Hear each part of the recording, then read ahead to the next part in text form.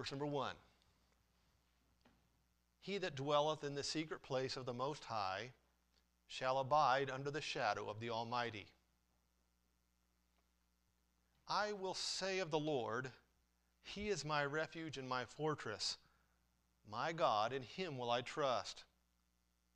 Surely He shall deliver thee from the snare of the fowler and from the noisome pestilence. He shall cover thee with His feathers, and under His wings thou shalt trust. His truth shall be thy shield and buckler. Thou shalt not be afraid for the terror by night, nor for the arrow that flieth by day, nor for the pestilence that walketh in darkness, nor for the destruction that wasteth at noonday. 1,000 shall fall at thy side, and 10,000 at thy right hand, but it shall not come nigh thee. Only with thine eyes shalt thou behold and see the reward of the wicked, because thou hast made the Lord, which is my refuge, even the Most High, thy habitation.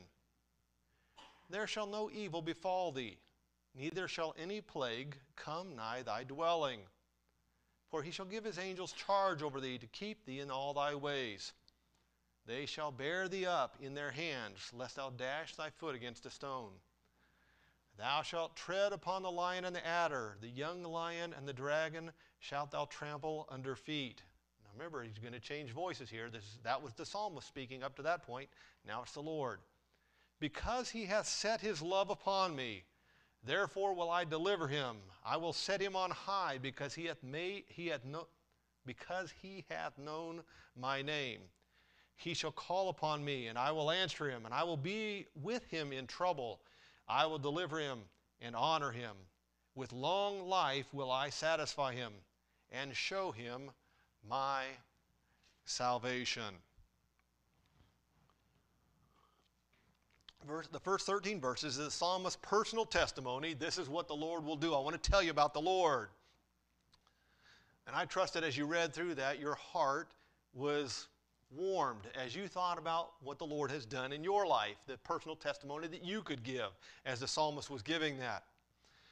But this morning, that's not going to be our focus. We want to focus not on the psalmist's testimony, but on the promises made in verses 14 through 16.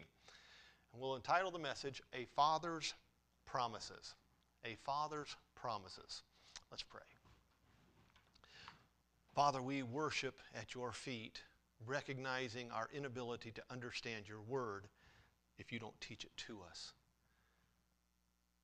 We do not know what would hinder the Spirit in our midst, but we refuse any of that at this moment.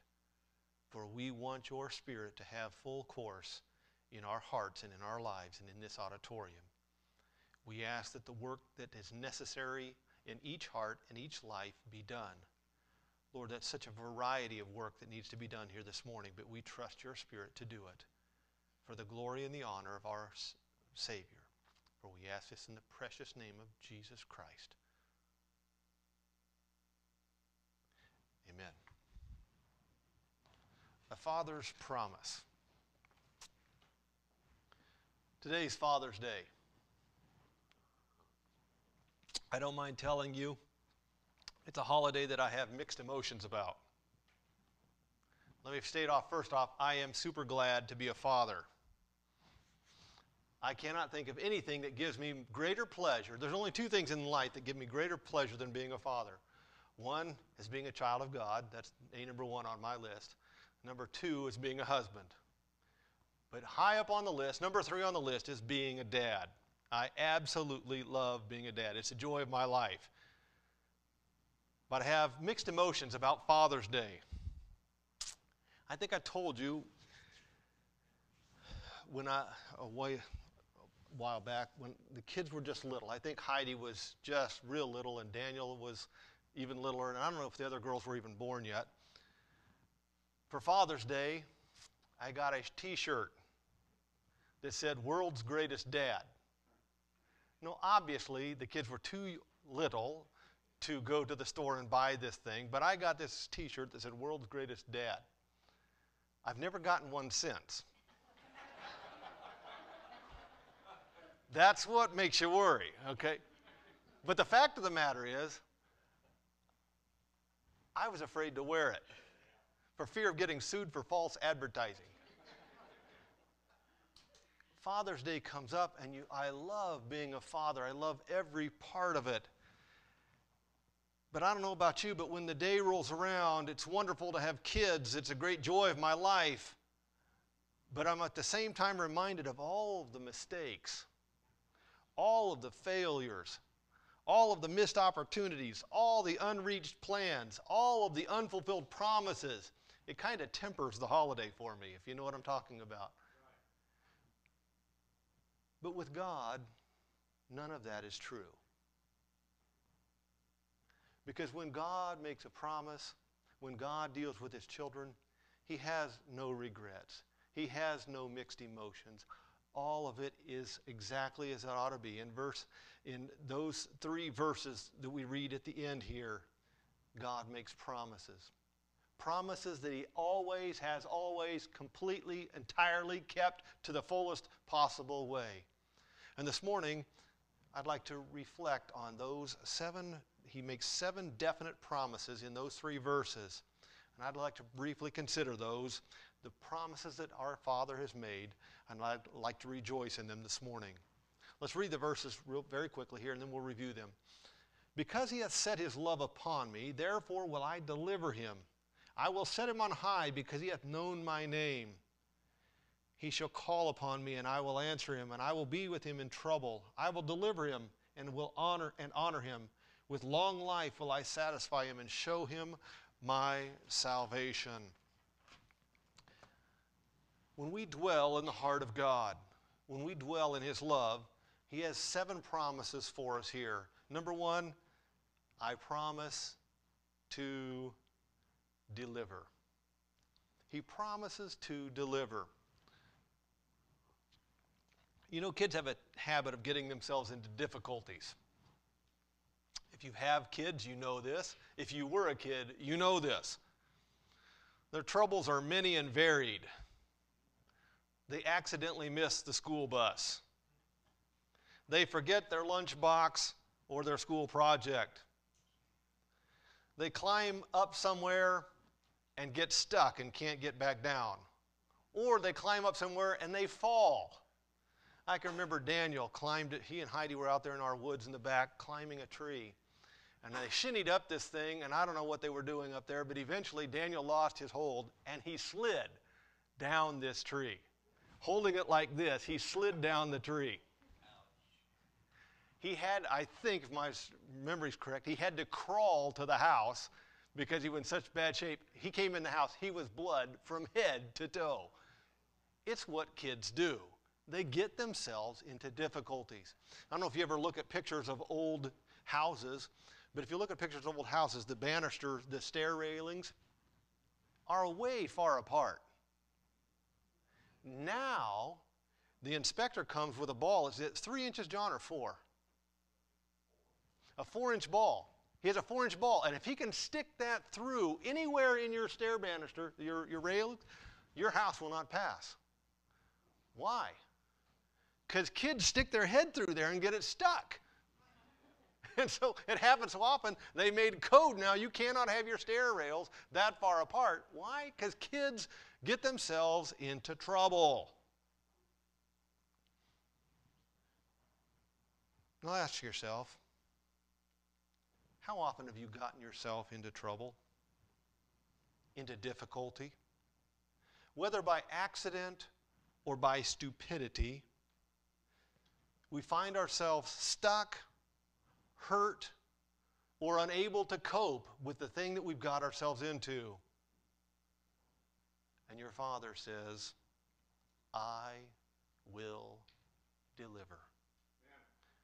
The problem you're facing right now at this moment, you got your head stuck someplace. You're bleeding profusely from wounds of your own stupidity. The Father says, I will deliver you. Put your heart in my heart. I will deliver. A promise from your Father. I will deliver. Second promise he makes is, I will set him on high. I will set him on high. Sometimes we hear things and they kind of make sense and we just pass it off as, okay, and we acknowledge it without ever actually thinking it through. So let's see, what does he mean? What does he mean by this? What does it mean to childproof a house? Think in your mind, what does it mean to childproof a house? When we were building the prophet's chamber downstairs, I wrote the missionaries and said, hey, I don't know anything about prophet's chambers. Tell me what a prophet's chamber should be like. Tell me all the good, the bad, and the ugly on it. So we got a lot of responses when we were building the prophet's chamber. One of the responses that we got was, you know, all those knick-knack things are really cute, but we have kids. And we spend the entire time worried that they're going to break something. And so the knickknacks, if you can leave those out, we're a lot better off. Those fragile little things that make the place look nice, leave them out because we don't want our kids to break them. Now, if you had kids when they were little, how did you childproof the house? You moved everything breakable to high ground, out of reach of those little mitts. It's how fast they can get to that stuff and how quickly they break it. Why? Because they're rough, they don't understand, and things get broken. So if you go into a house of people who've had kids for a while, you'll notice there's nothing breakable on the lower levels, or all that stuff's been removed and put in the closet someplace. Why? Because it's at risk, and so you set it on high. Now that gets you a picture of what God is talking about here. Let's be realistic. All of us want to think that we're all pretty tough and pretty able to handle everything and all that. But when you get right down to brass tacks, we're all pretty fragile. We all have a lot of vulnerable spots. And haven't you found out that the world plays pretty rough? The world and the flesh and the devil gets in there and plays pretty rough. You don't believe that? Look around you. Aren't there a lot of broken people? Unbelievable. Why? Because the world plays rough.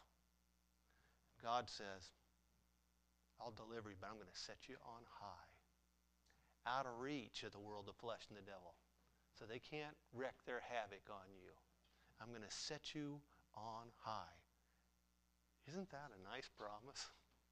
Out of reach, where only by his permission can they. Do you remember when your grandma used to give you permission to handle the valuables? And how carefully she watched out over you that you didn't break her knickknacks?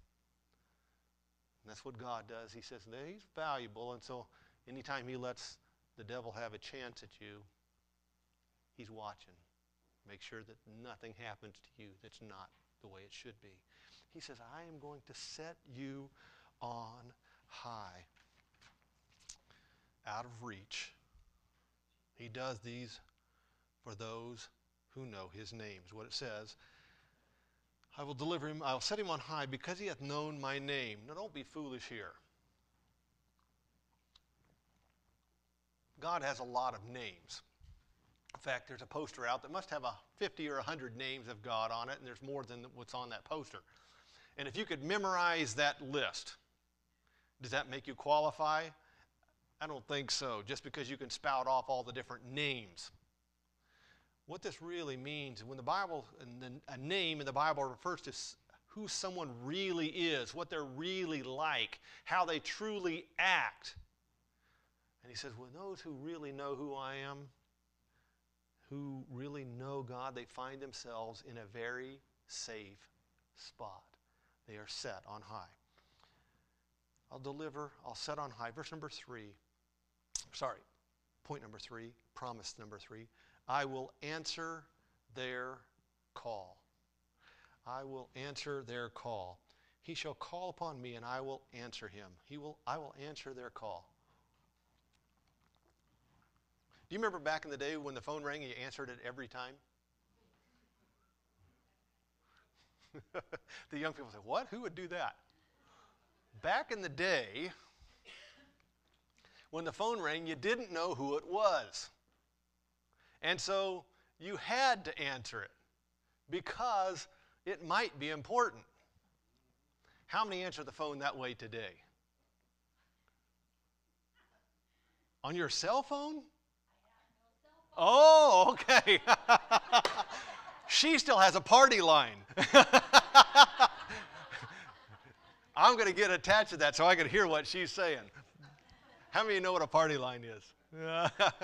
Back in the day, when someone would call, there was different rings, and you picked it up on your ring, but everybody else could listen to your conversation the entire time. Kind of like they're doing today with your iPhone. And that's a whole different story. We all have party lines now. I hope they're not listening to... That's Big Brother in their real form. Anyway, that's a whole nother story. Now what you do is you flip it over when it rings and a number comes up. If it's just numbers, I almost never, unless I'm expecting a call from somebody I don't know, I never answer those. Why?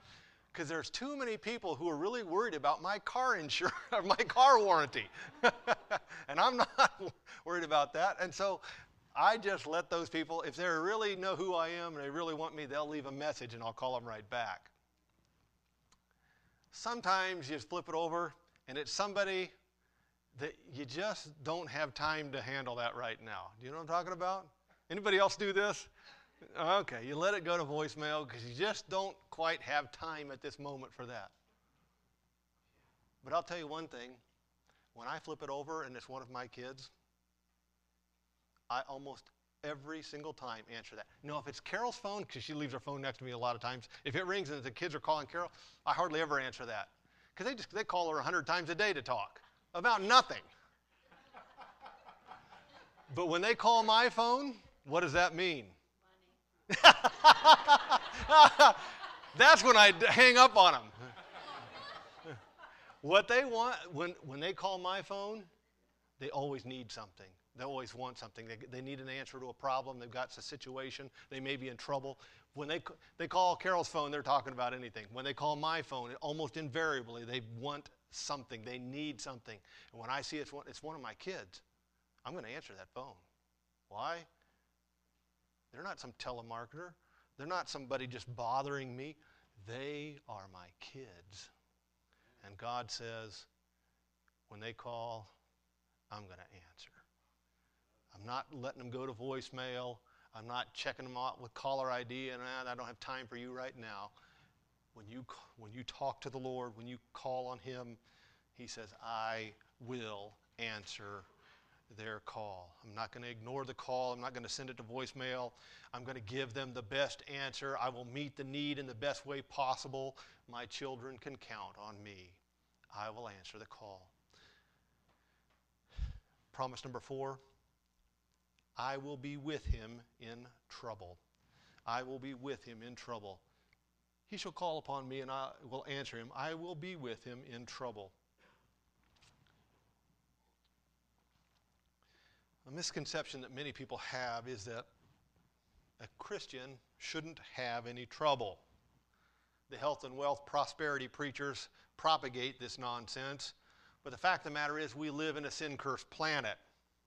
We're surrounded by evil. Everywhere we look, evil is there and trying to destroy us.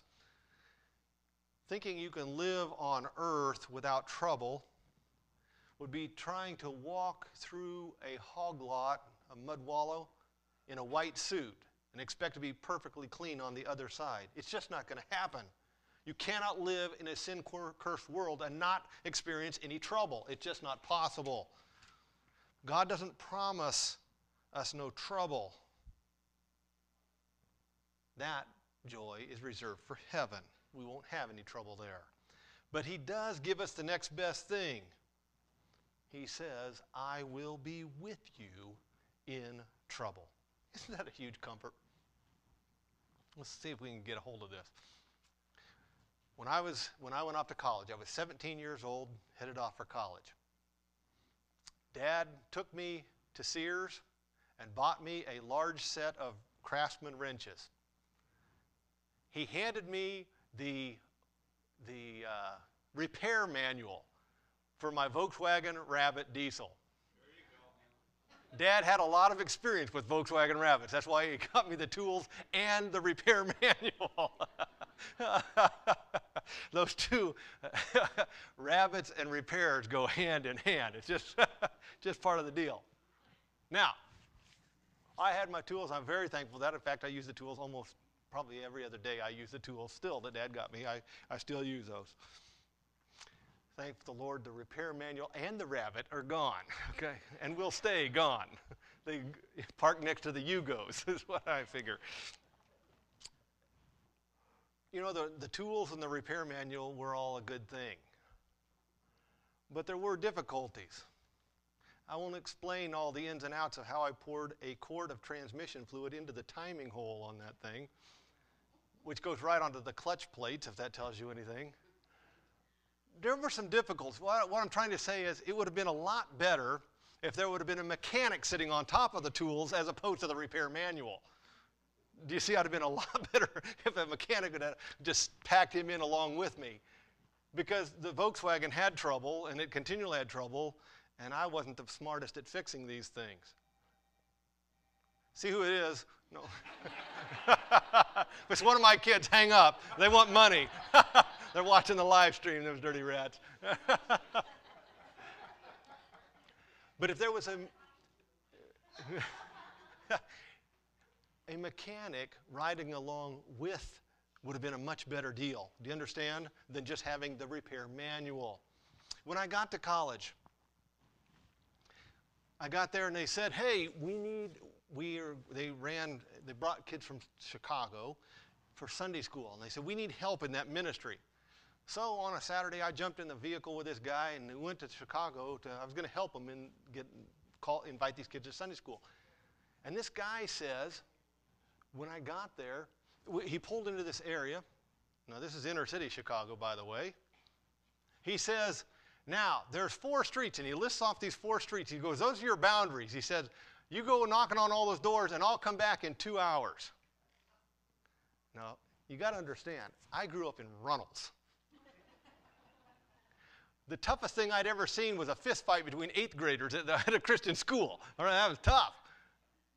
And he said, you get out here, here's the 4 boundaries. And I looked at that guy and I said, you're crazy. I said, I have no idea where I'm at. I have no idea how to get back home. I am not getting out of this vehicle without you. I said, I'll go anywhere you want to go, but I am not getting out of here by myself. I'm not going to get into trouble on my own here. I think you can understand that. Let me ask you this. When did you quit letting your mom go into the doctor's office with you?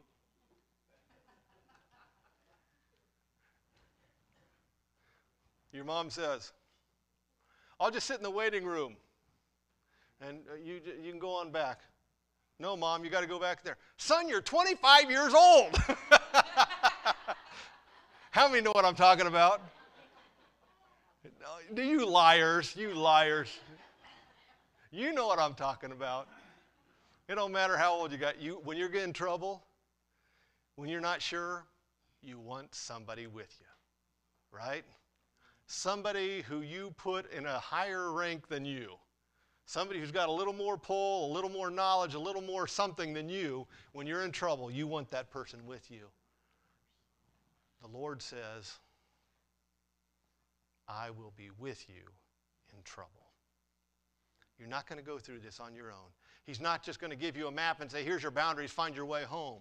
He's not going to give you the manual and say, hey, just fix your car, fix your problem, and you got the manual, you ought to be able to take care of that. He's not going to just let you go.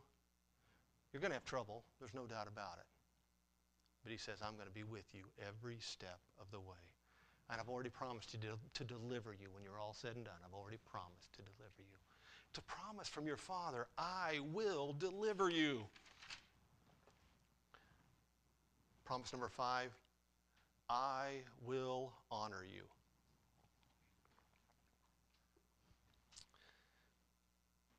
He shall call upon me and I will answer him. I will be with him in trouble. I will deliver him and honor him. I will honor you. You know what's built into us to want the approval of our parents, especially our fathers?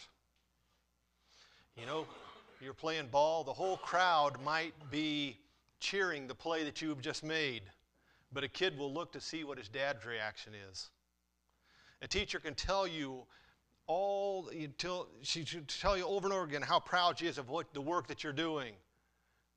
But what you really want to know is what your folks think. You want to hear your dad say, that was a good job. Attaboy, son.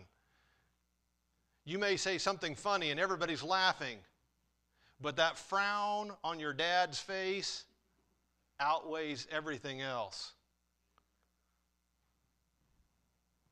You know, your Father looks down on you. He knows you're made out of dust. He knows that you're weak and frail. He knows that at your best, you're an unprofitable servant. He knows that He has to provide everything for you. And yet, when you look up and see His smiling face, He's constantly displaying love to you. He's proud of you. Not because of what you've accomplished, but because you're His. He calls you His child. He holds us up in honor. He loves us and calls us His children. Number 6, I will give you long life. With long life will I satisfy him. I will give you long life. I read a commentator on this, and I think he hit this thing right on the head. Ask yourself, how long is a long life? 10 years? 25 years? 40 years? I tell you, long life is all relative. When you're 10 years old, somebody who's 35, man, they're way old. When you get to be 35, 55 doesn't seem that old. You know what I mean? And the older you get, that long life number just keeps getting longer and longer. Like, okay, 112 would be pretty long life. What is a long life? When you try to think that through, the commentator said this: a long life is a life long enough to accomplish all that the Lord wants to do in and through you. What a great statement. A long life is a life that is long enough to accomplish all that the Lord wants to do in and through you. What you'll find in the old saints, they had no desire to stick around here except to do the work that God had for them to do. The problem that we have is we take our sights off of heaven. We fix our eyes on our own goals and dreams, things that are not ordained by God. It's no wonder that we cling to this planet with both hands, because we have got our thoughts here. But let me ask you, do you want to live on this planet 1 second longer than the Lord has plans for you? Do you have all of these other ideas that you want? When His work is done, what do you plan on doing? That's a good question, isn't it? When the Lord's work is done in your life, when He's going to accomplish all through you that He's going to accomplish, what do you plan on doing here? Now, to desire to stick around after that is foolishness. You don't want to be like King Hezekiah, who says, man, I need to live a few more years here. And the Lord lets him. And he, in those years that he got, extra years he got, he undoes almost everything that he did in his lifetime. Now, we shouldn't want to leave 1 second early. While God still has work for us to do and to do in us and through us, wanting to leave is not right. But when we live in His heart, our lives will be exactly as long as they should be. And that is life long enough. That is a long life. A life that's long enough to accomplish everything that God wants to do in and to and through you. He says, I will give a long life.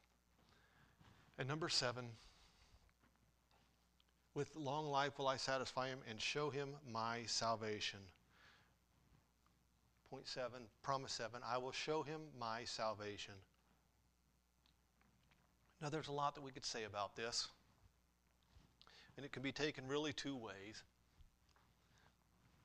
Let me ask you, how many times have you not seen the salvation of the Lord that's already been described in the first 6 promises? You've seen the Lord provide. You've seen him answer your prayers. You've seen him protect you, set you up out of reach of evil. You have seen him do all these things. We have experienced much already of his salvation. The trouble that you were in, he has saved you time and time and time again.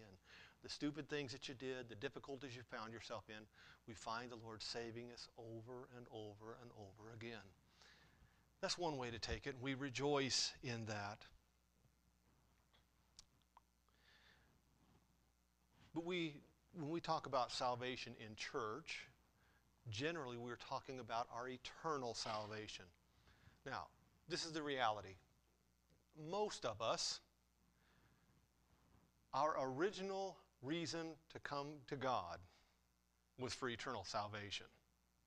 We didn't come to him for protection. We didn't come to him for all of these different things, all the benefits that we get by being the Lord's children. We didn't come to him for that. We knew that we were on our way to hell, and we did not want that to happen to us. And we needed that eternal salvation. Now, in a real sense, have you seen any of that yet? Have you seen what you originally came to the Lord for? No, because you haven't died yet. You haven't seen eternal salvation. But my friend, you're going to. If you have put your trust in Jesus Christ, he says, I will show you my salvation. Now, I'm not even sure I'm standing here. My mind isn't working that good.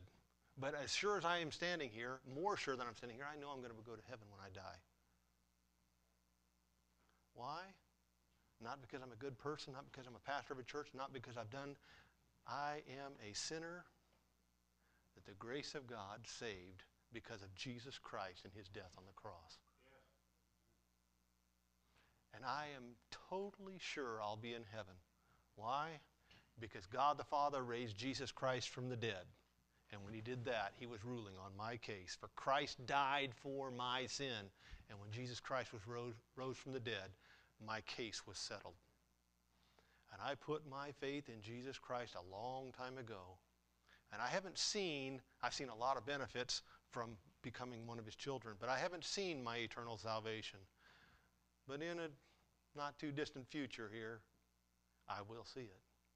I will see the salvation of the Lord. I will dwell in his house forever. We have promises from our Father. Are you living in his love? Are you living in those promises? Let's pray.